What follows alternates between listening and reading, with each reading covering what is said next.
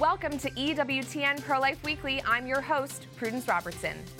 Abortion drug crackdown. A decision out of the Fifth Circuit Court of Appeals would significantly limit access to the abortion drug mifepristone, which accounts for more than half of abortions in the nation. With the case moving rapidly and having reached the Supreme Court, will these deadly drugs finally be taken off the market? Attorney Mary Fiorito of the Ethics and Public Policy Center joins us for analysis. Clashing courts. While some lower courts issue rulings that could stop access to abortion drugs, Democrat attorneys general are working to cement policies that would make access to mifepristone permanent in over a dozen states. Former Texas Solicitor General Heather Hacker explains the details and how conflicting lower court opinions could impact access to these drugs moving forward. Medical perspective. We hear from Dr. Gracie Christie about how restricting mifepristone will save moms and babies. We'll also discuss new risks moms could be opened up to if abortion activists keep pushing misoprostol-only abortions.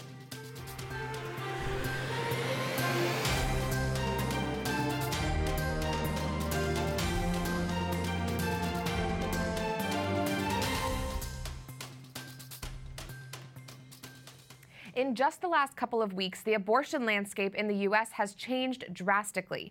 Last week, Florida Governor Ron DeSantis signed into law an abortion ban that could save thousands of lives. The Heartbeat Protection Act bans abortion after 6 weeks of pregnancy. It also prohibits state funding for abortions for non-Florida residents and funding for dangerous chemical abortion drugs.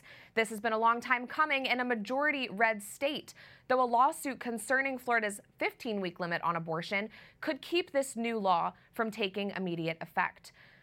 And the U.S. Supreme Court is set to weigh in on a case out of the Fifth Circuit Court of Appeals that could ban sending the abortion drug mifepristone through the mail. This is developing coverage. The case is Alliance for Hippocratic Medicine versus U.S. Food and Drug Administration.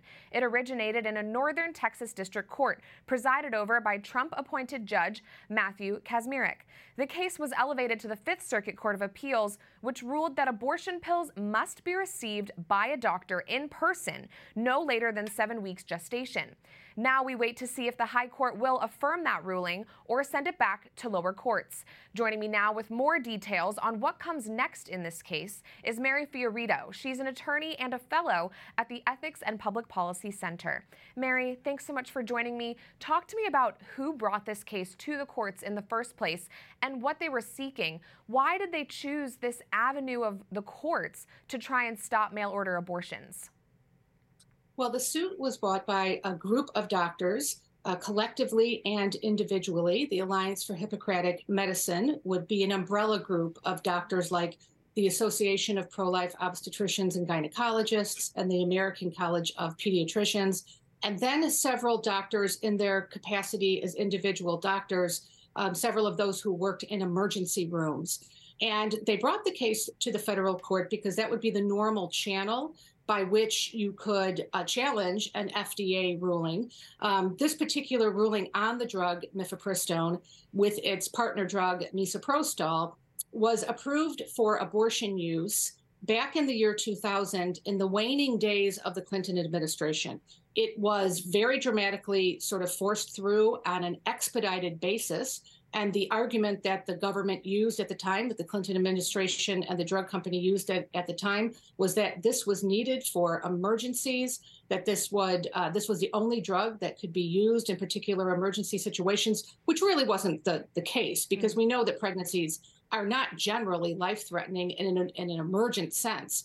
And the judge in that case, Judge Kacsmaryk, found that the FDA exceeded its authority by ignoring what he called legitimate safety concerns about mifepristone, and that they relied on unsound reasoning and studies when they approved it. So that he really felt that there were significant safety concerns, and those were all amplified by the groups of doctors, especially the emergency room doctors, who are, for the most part, the first physicians that see a woman who is having an adverse reaction to this combination of pills. Right. And talk to me a little bit more about that, Mary. The Fifth Circuit Court of Appeals made a point to point out that not only does these drugs affect the women who are taking them, it harms them, but it's really a liability for these ER doctors who are receiving these women into emergency rooms.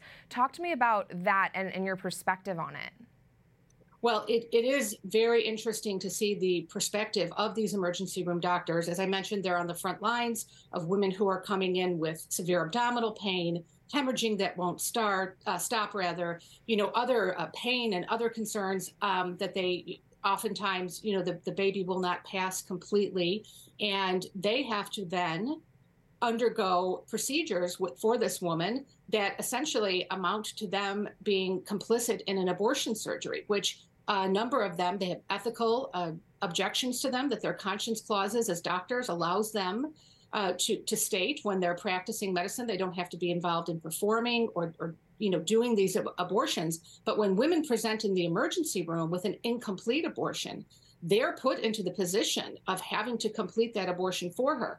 And even in the cases where the baby has already died, that still puts a doctor in a terribly difficult situation. Of course, they're not culpable morally because they had no intent to do it, and they need to save that woman who has now come in with significant complications. But it's incredibly traumatic. I mean, I have a couple of doctors who are emergency room physicians on call, and a number of them have had cases, one with a surgical abortion where there was a perforated uterus, but the other one where there was a chemical abortion that hadn't completed. And it didn't only upset them, tremendously to have to see the baby's remains in that little pan next to the patient, but also the nurses and the anesthesiologists and the other staff that were in the room. In one case I know of, the hospital actually had to bring in counselors for the medical staff that had to treat this woman.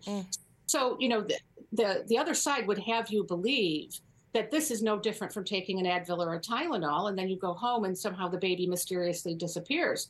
But that could not be further from the truth. There can be significant, not only adverse medical reactions to this drug, but also, emotional and psychological ones. Right. Probably the most prominent, if the woman does complete the abortion at home and she passes the baby's remains, I'm sorry for being graphic here, but that often happens while she's sitting on the toilet, and she can look down and see that small amniotic sac. And if she's having that abortion, as late as the FDA was allowing it after 2016, which was a full 10 weeks, she can very easily come face to face with a small, tiny child. And then, she goes through the additional trauma of flushing the toilet. So you can imagine what, people who do Project Rachel counseling or other post-abortion counseling are experiencing when they are caring for these women who have undergone these procedures. Yeah, well, thank you for being so candid and explaining that, Mary. And unfortunately, we're out of time, but thank you so much for joining us and for sharing what you know about this case. Really appreciate it. Mary Fiorito of the Ethics and Public Policy Center. To walk us through more details surrounding this case, we're joined now by Tom Jipping, a senior legal fellow at the Heritage Foundation. Tom, thanks for joining me. Let's walk some of this back. FDA approvals impact the access American citizens have to certain drugs. Javier Becerra is saying that if the end result of these court proceedings is stopping mail-order abortions, it will mean dire circumstances when it comes to Americans getting other drugs, because it's going to upend FDA approval processes broadly. Tom, why is he saying this, and is it true? Well, he's saying it in order to get people to think that the court decision with regard to this drug is much more important than it is. And no, he's not wrong, and he knows it. I think we should all expect that government agencies like the FDA should follow the law when they make their decisions. The law requires FDA approval of a prescription drug as safe and effective, but it also requires a certain kind of decision-making process when the FDA is reaching that decision. The argument here is that the FDA did not properly go through that process, and therefore, if the courts agree, the FDA would have to go through it properly again, and conceivably could reach the same result. But it's shocking, I think, for a cabinet secretary to say, if we require the government to follow the law here, they're going to have to follow it over there, and that's a bad thing. Yeah, very interesting. And while we're on this topic of the mifepristone approval process, can you talk to me about how it was initially approved back in 2000? We know the process was fast-tracked, and the FDA, like you said, did not follow the normal protocols when they first put these drugs on the market. Sure, there's a few things that are curious about that original approval. First of all, the fast-track process you mentioned is supposed to be restricted for drugs that treat life-threatening illnesses. So in effect, the FDA declared pregnancy to be a life-threatening illness. And then the kinds of evidence that a manufacturer is supposed to present is supposed to meet a particular standard set by what's called the Administrative Procedure Act. And very shortly after the approval, medical groups petitioned the FDA challenging the inadequate process that they went through. The FDA is supposed to respond to those kinds of petitions within 180 days, and they waited 14 years to respond. So it's almost as if, I'm not saying definitely, but it looks like the FDA was trying to short circuit the process, get something approved that might not have been approved through the regular process, and then trying to avoid any sort of spotlight or any sort of transparency about it. Curious indeed. Tom, can you talk to me, going back a little bit, about how the Clinton and Obama administrations played a role in making these drugs more widely available, just for context? Sure. Well, there's the court challenge today is about two different parts of the process. The one which we were just talking about is the 2000 approval. The other is two decisions, one in 2016, one in 2021, that eliminated safety precautions that were originally necessary. And at each step, the FDA, on the basis of almost no evidence at all, kept broadening the ability to obtain these dangerous drugs and dropping rules that had been in effect from the beginning that were intended to safeguard women's health. And that's what this lawsuit is about. It's about both of those sets of decisions, both of which appear not to have followed the law. Interesting. And Tom, one more question before I let you go. If at the end of all these proceedings, it is court ordered that mifepristone may not be sent through the mail, do you think we can expect the FDA to comply? What's your prediction about what will happen next? Well, it is important to stress that this is a preliminary decision. The merits of whether mifepristone was legally approved, that's going to be litigated in the future. The issue today is whether that approval and those decisions dropping the safety precautions should be put on hold while the rest of the litigation goes forward. So even if the courts today say, we got a lot of questions about that, we're going to have to, press pause on the drug itself while the lawyers and the judges are working their way through the court case, it would only be temporary until that final decision is made. So it just procedurally is just important to understand these are important issues, that this will be an important decision, but it's only an early step in what will be probably a long process. Well, thank you so much for explaining all of this so clearly. Tom Jipping of the Heritage Foundation, thanks for joining us, and God bless you. While Judge Kazmierik's ruling makes its way through the courts, there's another case out of Washington state that we're tracking that stands in conflict with his decision. Led by Washington state's Attorney General Bob Ferguson, attorneys general in 17 states and the District of Columbia filed a lawsuit challenging any sort of ban on mail-order abortion. A federal judge in the state of Washington affirmed their lawsuit, so now these states are acting as if the rules don't apply to them and plan to keep mailing out abortion pills for the foreseeable future. It's also coming to light that leaders in these blue states have been stockpiling abortion pills, likely for quite some time. To unpack this, we're joined now by Heather Hacker. She's a former Assistant Solicitor General in the Texas Attorney General's office and now a partner at Hacker Stevens LLP. Heather, thanks for joining me. Can you explain the latest on this case out of Washington? What does it mean that this ruling in the case conflicts with rulings out of Texas and the Fifth Circuit to stop abortions by mail? Yeah, so this lawsuit was filed in February. It seems like it was filed perhaps in direct response to the Alliance for Hippocratic Medicine's lawsuit that was filed late last year in the Northern District of Texas. But as you mentioned, it was filed by several state attorney generals. And essentially, they are purporting to challenge the 2023 REMS protocol from the FDA, but it's kind of a weird position that they're in because they're challenging that, yet if that protocol was removed, the rules would actually be more strict, which seems to be contrary to what they're trying to do, which is relax the rules. So setting that aside, the court actually shortly after Judge Kaczmarek issued his a preliminary injunction decision in the Alliance for Hippocratic Medicine case, the judge in the Washington case also issued a preliminary ruling staying any action that the FDA would take regarding mifepristone, but the court there declined to make this ruling apply nationwide and only made it apply to the plaintiff states.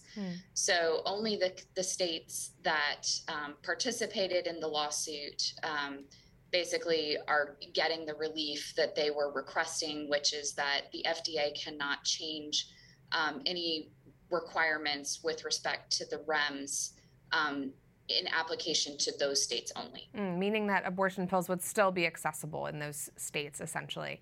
Heather, what's your reaction to the fact that some pro-abortion governors have been stockpiling abortion pills kind of, leading up to these cases? Governor Jay Inslee in Washington says he's stocked up 30,000 doses of abortion drugs. Governor Gavin Newsom in California says he has 2 million abortion pills stashed away. So it strikes me a little odd that a state would be stockpiling a certain type of drug.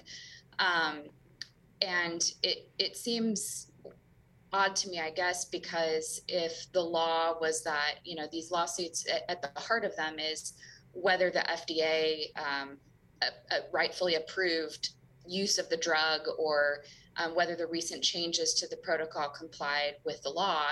And so if the drug becomes unavailable, it would be because there's no approval. And so it seems strange that I don't know what they would be using the stockpile for unless it was to continue distributing it despite the lack of approval, if that is what ends up happening as a result of these court cases. It seems dangerous for the people that live in those states. Heather, what are pro-life attorneys general doing in response to this? What can they do? So I think that there are several states that have filed amicus briefs in support of some of the positions taken by the plaintiffs in the Alliance for Hippocratic Medicine case. I'm not sure that they, I don't know that they necessarily are taking action of their own, but they are. They're participating in the Alliance for Hippocratic Medicine case, at least some of them. Good to know. Well, Heather Hacker, thank you so much for joining us today and for shedding some light on this. We're really grateful to have you on the show. God bless you. Thanks for having me. Coming up, we'll talk about Danco, the manufacturing company that was founded for one purpose only, the manufacture of deadly abortion drugs. I speak out about their connection to the FDA. Plus, we hear from a doctor who is highly concerned about the ways that abortionists will continue to promote abortions by pill, even with limited access to mifepristone. This after the break.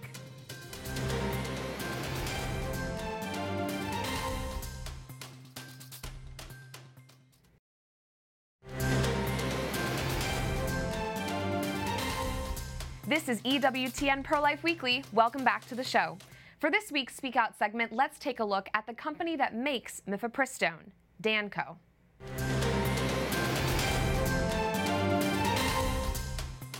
This may be the first time that Danco Laboratories has ever been in the spotlight, and that's on purpose. Danco exists for one reason only: to make and sell mifepristone throughout the U.S.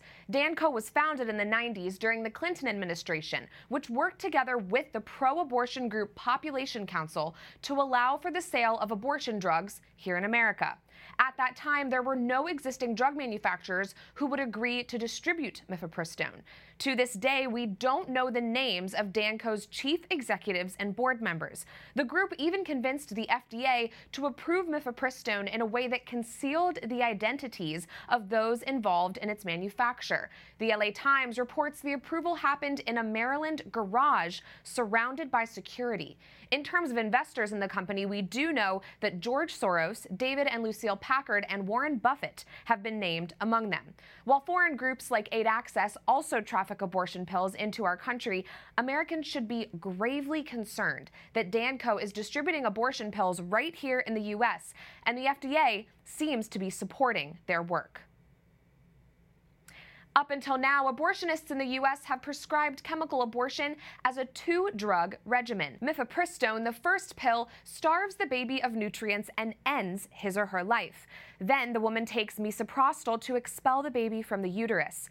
But now, with the first pill, mifepristone, under fire, abortionists are promoting misoprostol-only abortions with the help of multiple media sources. This will result in women taking pills to induce labor unsupervised by a doctor or anyone, and they could give birth to live babies alone. Dr. Gracie Christie joins me now with expert medical analysis on this. She is an MD, and she serves as the Senior Policy Advisor at the Catholic Association. Dr. Gracie, thanks for joining me. Talk to me about what concerns you the most about these misoprostol-only abortions. Can you explain the dangers based on what you know as a doctor? Well, interestingly, for so many decades, we heard that abortion had to be legalized because it was very dangerous for women who would be driven to manage their own abortions and do all sorts of strange and dangerous things in order to end a pregnancy that they found to be a difficult one. Now, with mifepristone, as you say, under fire, we are hearing voices from the media to say, well, skip the first pill in the abortion regimen and go straight to misoprostol and manage it yourself. And there are no studies that show the effectiveness of misoprostol, the complication rate. These things just don't exist. It is with great difficulty that we have been able to get the FDA to follow all the important safety protocols and try to get them to use important safety protocols around the 2-step abortion regimen. But now we're talking about sort of a Wild West approach where people are saying, oh, let's just use misoprostol. Misoprostol is simply a drug that causes violent uterine contractions. And as you said, induces labor. I don't know of any studies that have shown this to be effective and at what stages it can be effective and what kind of complications women can expect. But to me, it sounds like a terrible idea to suddenly open the gates to something unknown like this. Mm-hmm. And there are so-called medical groups that have published things on these misoprostol-only abortions. The National Library of Medicine, the American Academy of Family Physicians, multiple others are saying that these 1-pill abortions are safe and effective. Dr. Gracie, if you were face-to-face with some of these doctors promoting this, what would you say to them? I would say what I've had to say to many physicians, many nurses, many people who are involved in any of these professional associations in the health field, is that professional associations, sadly, are very often, and in all these cases, are captured by a political ideology, a pro-abortion view of life, a view of our profession that isn't the Hippocratic view in which first we do no harm. Unfortunately, many of these associations have been captured by these small liberal cadres, which take possession of the whole group. When I was reading up on misoprostol and people and all the different groups that were saying, okay, misoprostol is safe, we can use misoprostol without mifepristone. When I dug a little deeper, they're simply parroting things that pro-abortion ideologically and politically motivated groups have been saying. So they're simply repeating lines that aren't based on any scientific reality, and this is very dangerous for women. Yeah, it's extremely concerning. Dr. Gracie, we have about a minute left. Can you talk to me for a minute about abortion pill reversal? In Colorado, they're trying to ban abortion pill reversal. Talk to me about the efficacy of abortion pill reversal and why it's important now more than ever that women have access to it. I love abortion pill reversal. I've been involved in several occasions with helping women get to abortion pill reversal and even have prescribed. And what it does is when you take the first pill of mifepristone, it starves the baby of the hormone progesterone. So the reversal protocol is simply giving women progesterone to counteract the act of mifepristone. So this is a very simple thing that we would do in any other medical environment, and in fact, progesterone is given to women who are threatened with a natural miscarriage because of low progesterone. So anyway, abortion pill reversal has been known to work, and I encourage any woman who takes that first pill and feels regret to call abortion pill reversal. Go online, abortionpillreversal.com. and start on that protocol, which might save her baby's life. Very good. Well, thank you for all the work that you've done on that and all that you're doing to support life. Dr. Gracie Christie, thanks so much for joining us. God bless you. Thank you. Thank you. That does it for this edition of EWTN Pro-Life Weekly, but before I go, a special clip of our beloved foundress, Mother Angelica. She would have been 100 years old on April 20th. We hope and pray that she remains with us always as we continue her mission here at EWTN News. Don't forget, you can find us on all social media platforms at EWTN Pro-Life or email us at prolifeweekly@EWTN.com. Remember, life is a gift. Your life is a gift. God bless. Or if we could stop abortion. You know why we don't stop it? We put the wrong people in that vote for it. 50 years after the Supreme Court's 1973 decision in Roe v. Wade, ultra-MAGA Republican officials continue to push at all levels of government for extreme legislation rolling back women's fundamental rights, including a national abortion ban. You could change the whole country. The whole country you can change. Woe to us. Woe. If we keep voting for murder.